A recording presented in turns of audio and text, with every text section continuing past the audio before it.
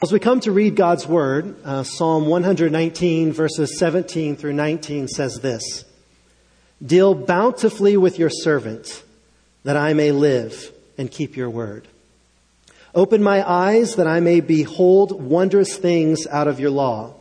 I am a sojourner on the earth. Hide not your commandments from me." Please pray with me. Lord Jesus, do indeed deal bountifully with us, your servants, this morning. Give us ears that we may hear your word read and preached, and by your Holy Spirit, hearts to receive and to believe it. Let the words of my mouth, the meditations of our hearts, be acceptable in your sight, O Lord, our rock and our Redeemer. And this we pray in the strong name of Jesus. Amen. Our scripture for this morning will be Mark chapter 7. If you want to turn there, Mark chapter 7, beginning in verse 31.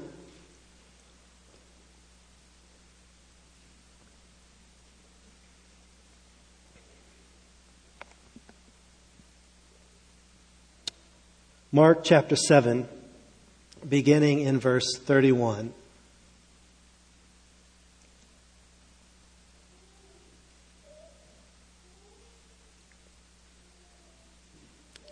Then he returned from the region of Tyre and went through Sidon to the Sea of Galilee in the region of the Decapolis.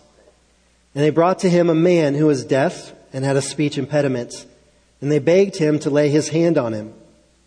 And taking him aside from the crowd privately, he put his fingers into his ears, and after spitting, touched his tongue. And looking up to heaven, he sighed and said to him, "Ephphatha," that is, "be opened." And his ears were opened, his tongue was released, and he spoke plainly. And Jesus charged them to tell no one. But the more he charged them, the more zealously they proclaimed it. And they were astonished beyond measure, saying, "He has done all things well. He even makes the deaf hear and the mute speak." Thus far in the reading of God's Word, the grass withers and the flowers fall, but the word of the Lord remains forever. We repeat these words each week. The grass withers, the flowers fall, but the word of the Lord remains forever. And it is a reminder to us that God has spoken, and God's word is eternal. It is unchanging. It is never failing. It is life-giving. And the reason it is all of these things is because God himself is eternal, unchanging. He never fails. And he is indeed the author of life. And as the creator and giver of this word, he stands in stark contrast to his creation. He stands in contrast to our experience that is marked by the withering grass and the falling flowers.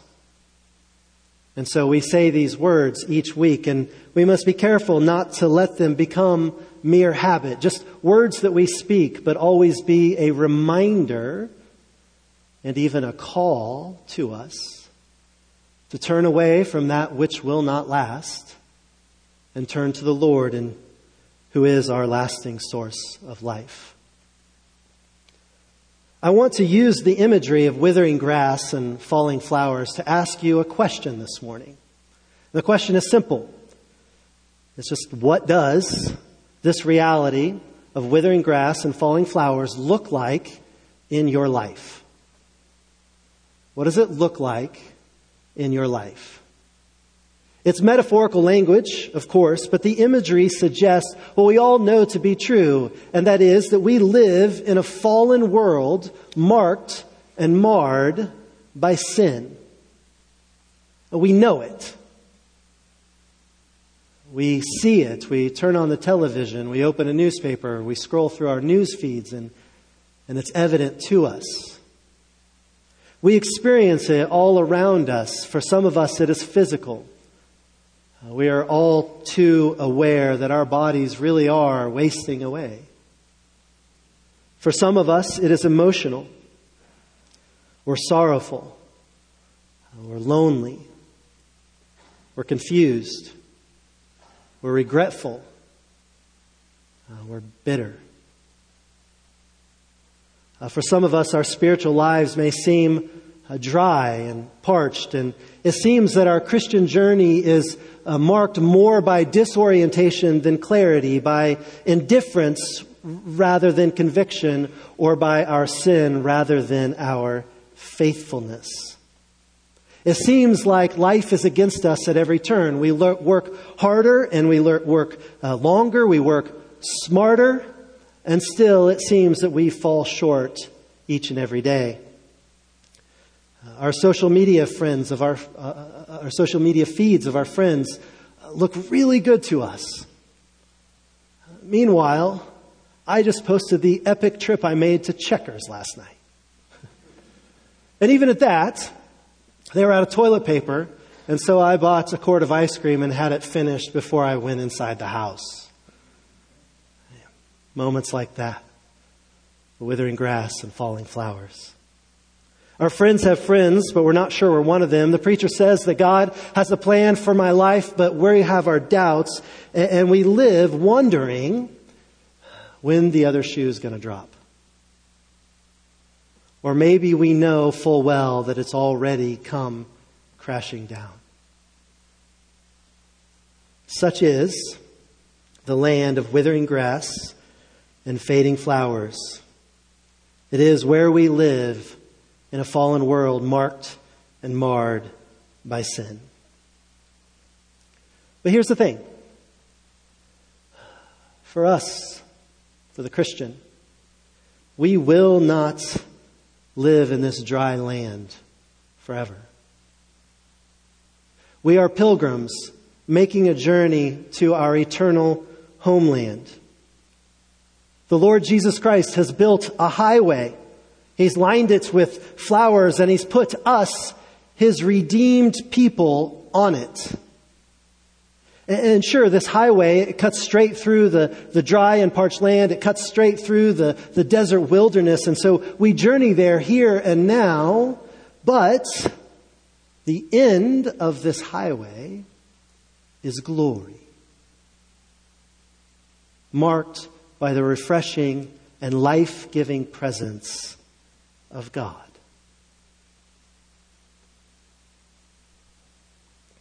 The passage today, Mark tells us of an event in the ministry of Jesus. Jesus heals.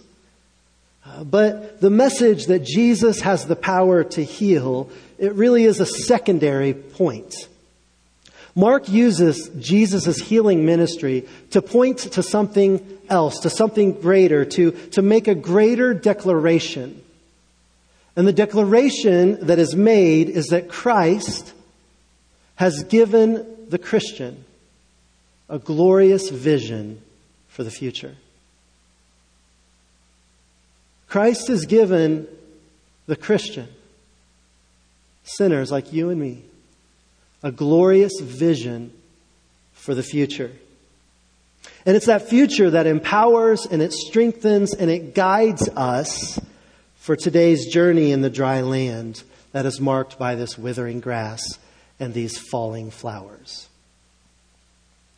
And so, as we make our way through this text, that's where we're going. To get there, we're just going to read through the text and make some comments, and we'll see what God has to say to us. First, why are we here today in this passage? Well, the preceding story was when Jesus had that interaction with the Syrophoenician woman. You remember Jesus gets away with His disciples for some little R&R, rest and relaxation, and they go up to Tyre, the city, and this Syrophoenician woman interrupts this meal that Jesus is having in private with His disciples. And she does this because she wants Jesus to cast a demon from her daughter that she left at home. Of course, Jesus does heal, and Rick preached about that last week from Matthew chapter 15. And so Rick and I talked, a few weeks ago, and we thought, well, let's coordinate our 2 weeks of preaching here. And so he told me what his passage was in Matthew 15. I thought, well, I'll just go read what's next in Matthew. And so I went to Matthew and read what was next. And Matthew just kind of does this sweeping summary. He says, there's this long journey, but Matthew's just like, and now he's back at the Sea of Galilee, kind of skips the whole journey altogether. And he says he's doing lots of great things. He's healing people. The people are amazed, and they glorify the God of Israel. And I read that and thought, well, we could do that, but I was hoping for something more specific. And so I flipped over to Mark. And Mark does just the opposite. Mark zooms in. He tells one very specific story to convey the same message. He's the only gospel writer to record this event, and so we find ourselves here this morning. He begins this event by summarizing Jesus' travels. He says in verse 31, "Then he," that is Jesus, "returned from the region of Tyre, went through Sidon to the Sea of Galilee in the region of the Decapolis." Now, if you're interested, and a couple of you are, and where this was, what this journey looked like, if you imagine kind of a horseshoe-shaped journey, Jesus starts out, this is the Sea of Galilee, starts out on the west side, and he journeys northwest up by the sea to the city of Tyre. And he has that interaction with the Syrophoenician woman. And then he continues on north to Sidon, which, if you watch the news, this is directly west of Damascus in Syria. So that's where he's at. And then he journeys back around and comes back to the Sea of Galilee, landing on the east side of the sea this time. He comes back to this region of Decapolis.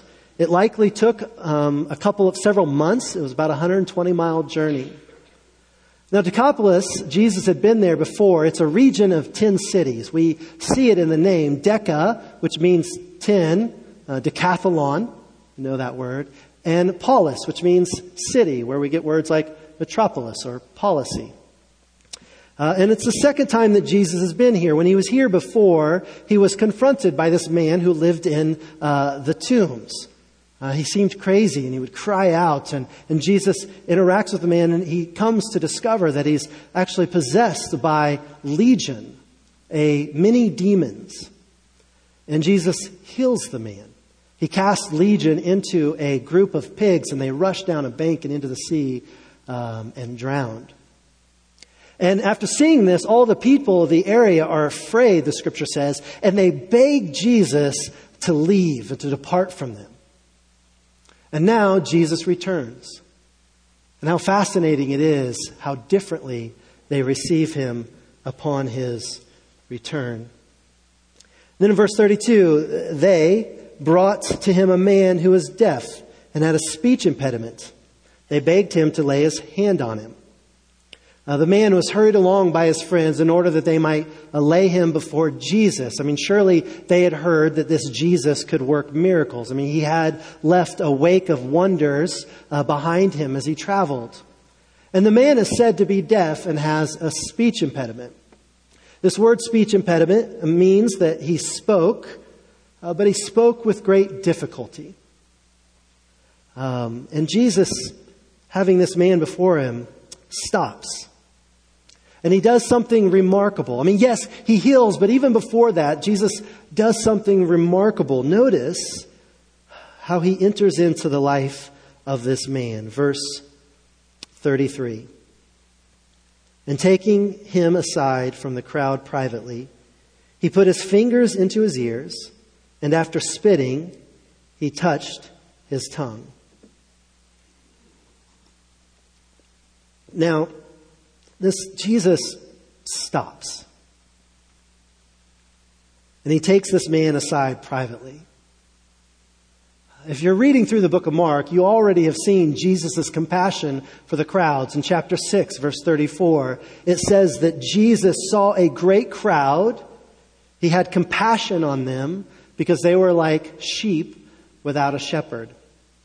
And now Mark shows us that Jesus' compassion extends not only to the masses, but to the individual. Jesus desires to connect with this man personally and privately. And Jesus puts his fingers in the man's ears. He spits, presumably upon his own finger, and then touches the man's tongue. Most commentators understand this to be communication, and I would agree. Jesus reaches out to communicate to the mental world of this man so that he would know that Jesus was about to restore his hearing and to restore his speech. It really is a tender moment. It's a tender moment between Jesus and this man as Jesus enters into the world of this hurting individual. And he touches him. It should be of no surprise to us that Jesus would touch this man. In Matthew chapter 20, we are told that Jesus, in pity, touched the eyes of two blind men, and immediately they recovered their sight and followed him. This is the same Jesus who was not afraid of the man that was brought to him with leprosy, but stretched out his hand and touched him and said to him, "I will be clean."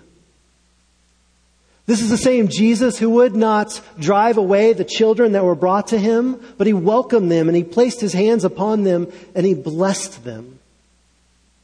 This is the same Jesus who was not repulsed when a sinful woman knelt before him and washed his feet with her tears and dried them with her hair.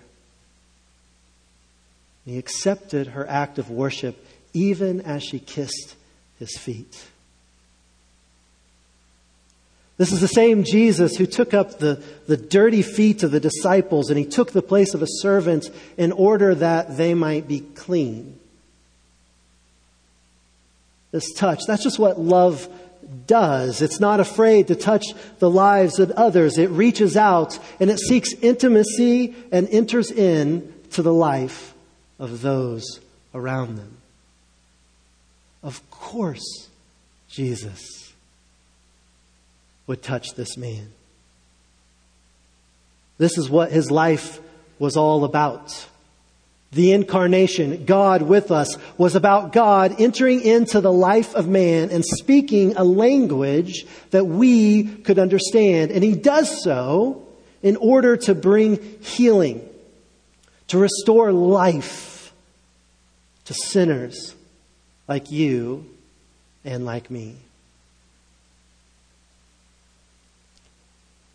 In verse 34, it says, looking up to heaven, he sighed and said to him, Ephphatha, that is, be open. Jesus looks up to heaven. This is the language of prayer. Psalm 121 says, I lift my eyes to the hills. From where does my help come from? My help comes from the Lord who made the heaven and the earth. Psalm 123 says, to you I lift up my eyes, O you who are enthroned in the heavens. Behold, as the eye of servants look to the hand of their master, as the eyes of the maidservant to the hand of her mistress, so our eyes look to the Lord our God until he has mercy upon us. John tells us that when Jesus stood at the tomb of his friend Lazarus before he raised him from the dead, that Jesus lifted up his eyes and said, Father, I thank you that you have heard me. John also tells us that before Jesus prayed his high priestly prayer in John 17, that he lifted up his eyes to heaven and said, Father, the hour has come. Glorify me that I may glorify you. Jesus is communicating to him. There is no doubt where this man's help comes from. It comes from the Lord. This is not magic. Jesus is not just simply a miracle worker, but he is God with him. God with him, giving to him the very grace of God. And then Jesus sighs. The word is used of persons in distress. It means to groan, to sigh, to grudge, to grieve. And we see here the emotional life of our Lord as he expresses his distress in the presence of the ravages of sin. And this for us really is, or ought to be, encouraging. Because living in a fallen world marked and marred by sin, we realize that the sorrow of God's people are his sorrows as well. As the prophet says, surely he has borne our griefs and carried our sorrows. And then Jesus commands, be opened.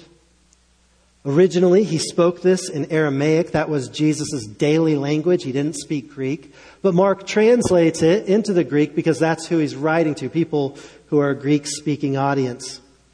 The command is not directed simply at the man's organs, but to the man as a whole. And that's significant because Jesus came to bring wholeness. He came to bring redemption to every part of creation that is devastated by sin as far as the curse is found. He brings wholeness.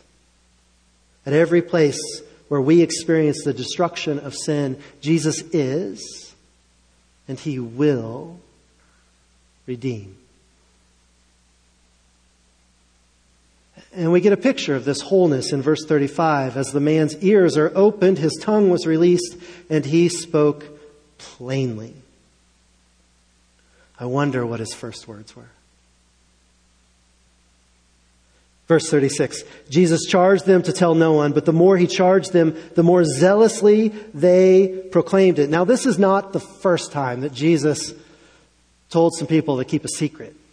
In Mark chapter 1, verse 44, Jesus healed a man with leprosy. And the scripture says that he sternly charged him not to tell anyone. But the man, like these in our passage, simply couldn't help themselves. And so he goes about sharing what Jesus has done in his life. And the result of this is the crowd begins to clamor for Jesus' healing touch. And it interrupts his movements and his preaching mission. And so Jesus seems to have the same expectation for these here in this region. But the people just couldn't do it. In fact, Mark even says, the more that Jesus charged them, the more zealous they are to proclaim it. Something for us to learn here about the nature of sin. The Apostle Paul in Romans chapter 7, verse 7 says, "Yet if it had not been for the law, that is the law of God, I would not have known sin. For I would not have known what it is to covet if the law had not said, 'You shall not covet.'" You see, indwelling sin, it reacts to Jesus' command. And it opposes him at every turn. The longer we live and the more that we seek after God, we know this to be true. This is our life. We discover more and more the reality of indwelling sin within us. And in fact, Paul goes on to say that this indwelling sin is actually a law. This experience is a law. He says in verse 21, "So I find it to be a law that when I want to do right, evil lies close at hand." It's a law not to be confused with the law of God, but it's a law that compels. It urges aversion to and the opposition of God and of his goodness. Sin is enmity against God, and thus it will always contend against God and contend against the one who pursues the things of God. And that sin, it abides in us. And it is always ready to apply itself to its own purposes. And thus we have this experience. The more that Jesus charged them, the more zealously they were to proclaim. Now, some may wonder, well, they proclaim Jesus, right? I mean, good's coming from it, right?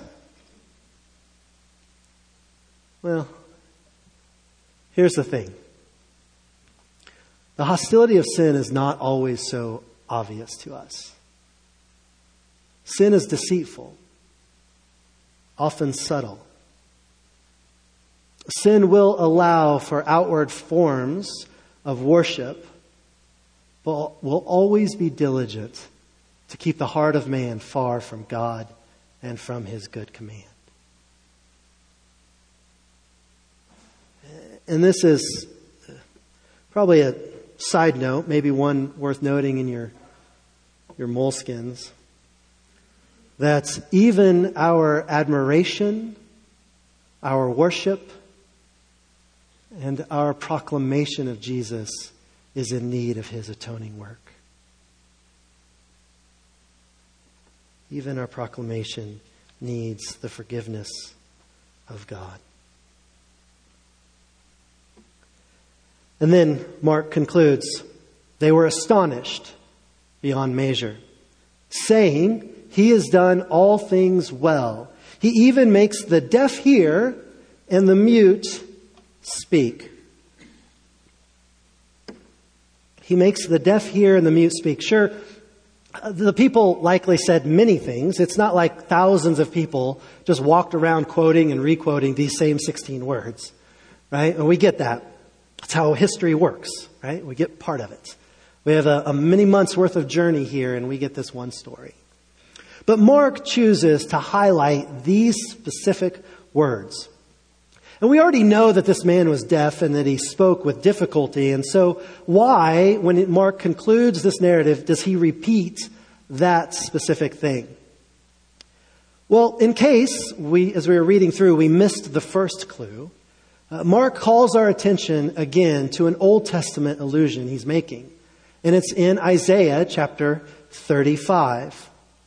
That's what we read in our call to worship today. Mark is not in the habit of making a lot of Old Testament references and allusions. He's not like Matthew in that way. Matthew just sort of speaks Old Testament. That's the language that he thinks and that he writes in. But Mark makes far less allusions. And so the ones that he does make are significant. They are load-bearing. And we need to pay attention to them. And I noted that in case we missed the first clue, right, as we read through it, he repeats himself. Well, that first clue was in verse 32. Remember that word, speech impediment? It's two words in English, one in the original. Well, it's only used that one time in the Greek New Testament. Okay? That's not real helpful for us. But what is helpful is that it's also only used one time in the Septuagint, which is the Greek translation of the Hebrew Old Testament. It was widely used during this day. And you guessed, if you're guessing, where it's used. It's used in Isaiah chapter 35. And Mark's not an accidental writer. He's very intentional at all that he writes. And so when he combines the usage of this term, the summary at the end of this event, that the deaf hear and the mute speak, he is urging us to go back and to read and understand what's there in Isaiah chapter 35. So I'm not going to reread the whole passage. It's in your bulletin as our call to worship. But I am going to read verses 5 through 7, which is the second leader section in your bulletin. The prophet writes, "Then the eyes of the blind shall be opened, the ears of the deaf unstopped. Then shall the lame man leap like a deer, and the tongue of the mute," that's our word, "sing for joy. For waters break forth in the wilderness, and streams in the desert. The burning sand shall become a pool, and the thirsty ground springs of water. In the haunts of jackals where they lie down, the grass shall become reeds and rushes." Now, I'm going to try to explain Isaiah 35, help us understand it here. It stands in stark contrast to Isaiah chapter 34. Isaiah 34 is a declaration of God's judgment upon Edom. Now, Edom is the nation descended from Esau, Jacob's brother. If you remember, Edom is in the history of Israel, is their antagonist. And in the prophetic writings, Edom comes to represent the enemy nations that are against God and against his people. And so, God comes to declare a judgment upon them. And as this judgment is described, you read in Isaiah 34 about this rich and luscious land of Edom becoming a desolate wilderness, a place of judgment that becomes a habitation for grieving creatures. It describes things like the stench of corpses rising, the streams in Edom being turned into pitch or asphalt or tar, her soil turning into sulfur, that God will stretch the line of confusion over it and a plumb line of emptiness, that the land shall become a haunt of jackals. And then we get to Isaiah 35. And everything changes. The Lord comes in blessing. And with His blessing, with His coming, the wilderness, which was once desolate and housed God's suffering people, this dry land now becomes a rich and a flourishing land in which the redeemed live in it with great gladness. It says things like, the desert shall rejoice, that the weak hands will be strengthened, that feeble knees will be made firm, that the burning sand shall become a pool. What a remarkable image. That the redeemed shall walk there, and that sorrow and sighing shall flee away. These chapters, it's a picture of a whole reversal of the conditions in which earthly paradise becomes a wasteland, and the wasteland becomes a place of great joy. And the reason that it is filled with joy is that the people living in this wasteland, the people living in the fallen world, are given a highway. And God has lined this highway with this luscious land, these beautiful flowers, as a reminder of where it's going. And its purpose is to reconnect God's people with God Himself. The separation as a result of sin, reunion's coming back. And this highway is taking God's people there. And it's a picture more than just Judah's return from exile, right? Just this temporary thing. It's a picture of an eternal reality. At the end of chapter 34, it says that this is going to be from generation to generation. In chapter 35, it's an everlasting joy that shall be upon the heads of the people. It is a contrast of everlasting wrath for those who oppose God, but everlasting joy for those who trust Him.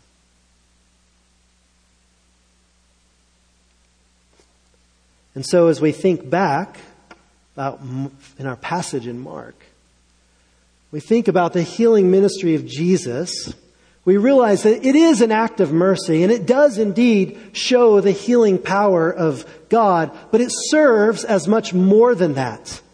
It is a prophetic act. That is a work meant to declare something. And what it declares is that Jesus is the one who's come into the wilderness, to the fallen world marked and marred by sin, in order to bring about this great reversal. He is the Lord, the spring of water in the desert that gives life, gives healing, redemption, and joy. The Lord Jesus is, as the prophet says, the highway of holiness. He's the Holy One. And He gathers us in Him and keeps us there.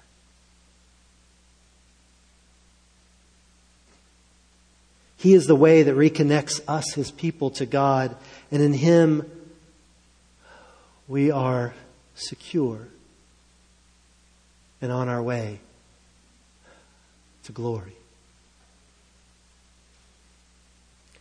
Of course, Jesus did this, has done this, in His coming. We sometimes refer as the Christ event. The incarnation, death, resurrection, ascension, and His return. One event separated by some time.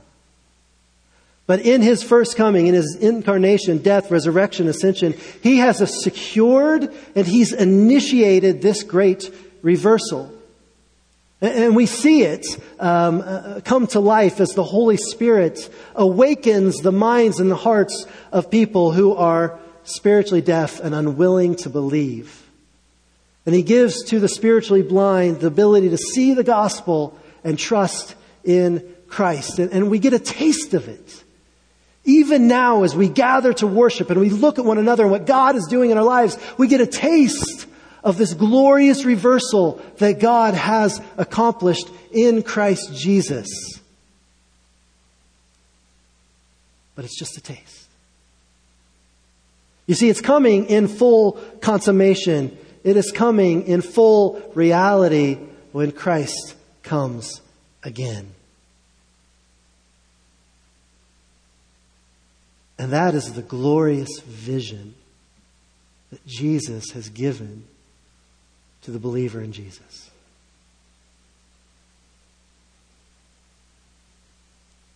And so while we still live here in the wilderness, and we still see our withering grass and our falling flowers, and we still know sorrow and sighing, we rejoice. We rejoice because we know where we're going.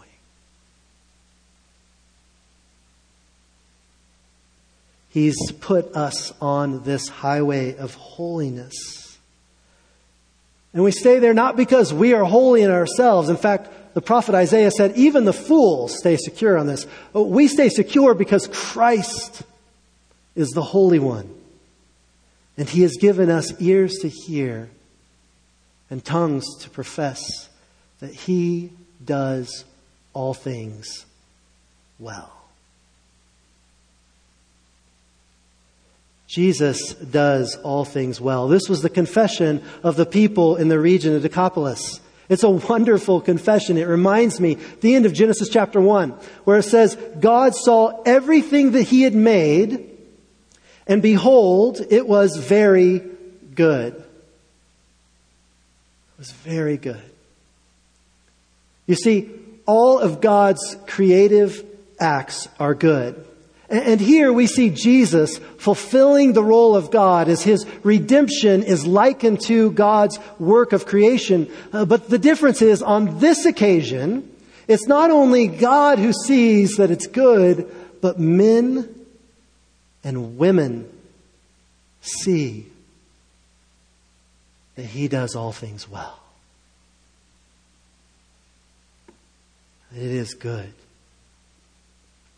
And the they here is used in a generic sense. It's to summarize the general effect that Jesus' work does on the crowds. And they are astonished and they make this confession. And some might wonder, well, was this confession a confession of faith? I mean, just one verse before, it seems that they completely disregard the Lord's command. And so what is this? I don't know. But this I do know. The nature and the quality of the confession of the people doesn't change the nature and the quality of Jesus, or of His grace, or of His good works.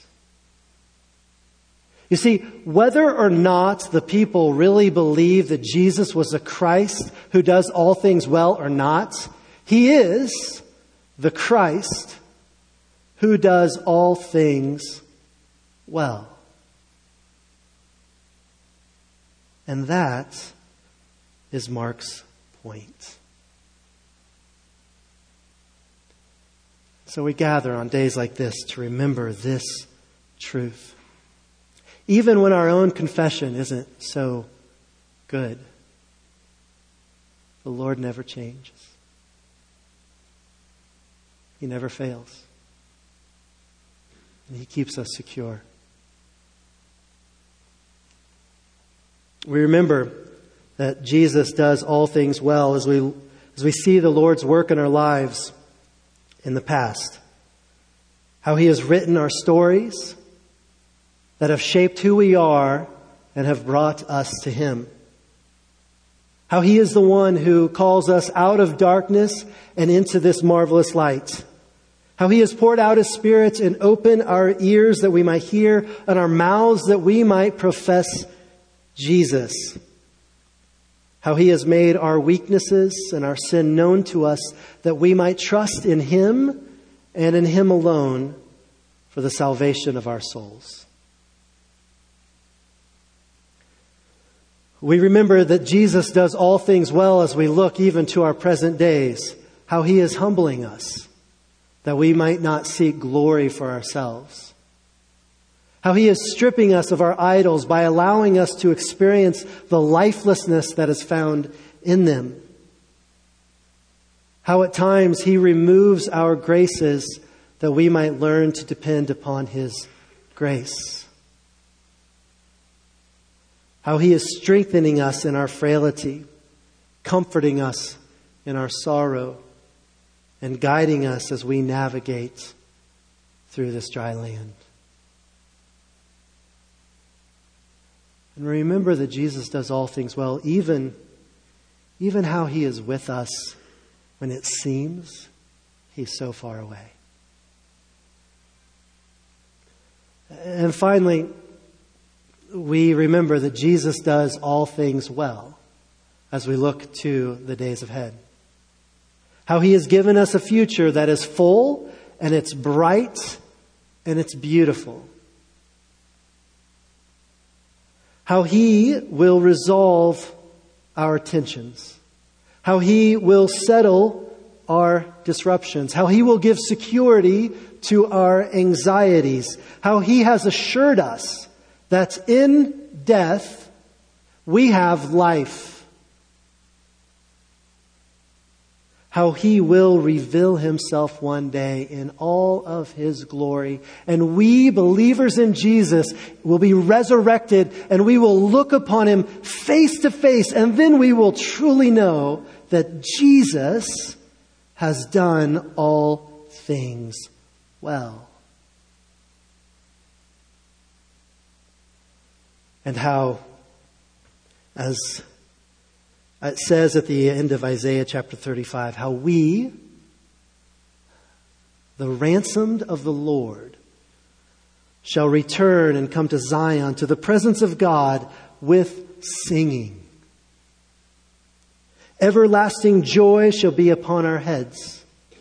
We shall obtain gladness and joy, and sorrow and sighing, our experience of withering grass and falling flowers, they shall flee away.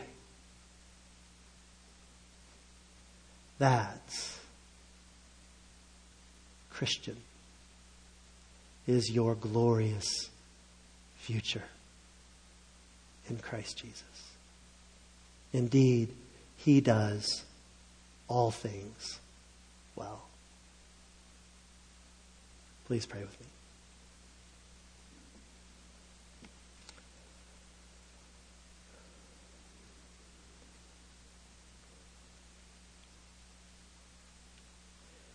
Father, we behold that all of your creative acts are good. And as we gather together on this morning, we look across the pews and we are thankful because you have made us your people. and your work is good. We are grateful, Lord Jesus, that you have come to redeem us, that we might lift up our eyes and see the vision that lays before us, and that be our cause for rejoicing, for great joy, for hope, even as we struggle and grieve today in this fallen world marked and marred by sin. And so, Lord Jesus, I pray that you would be with us. For those of us here that came in disrupted, God, would you bind up and restore and give wholeness?